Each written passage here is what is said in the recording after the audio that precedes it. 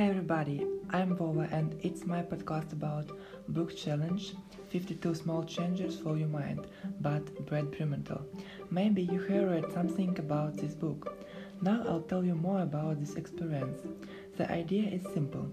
Make one small change per week for 52 weeks and in 1 year from moment when you started the experience you'll feel less stressed and more productive.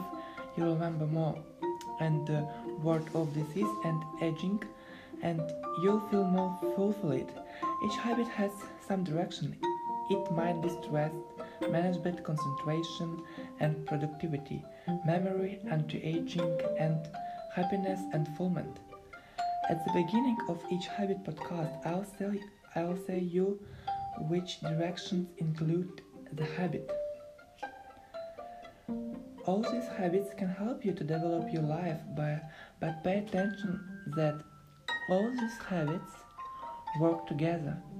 I'll try to upload one habits podcast every Sunday and advise you to start use a habit from Monday, minimum for 7 days.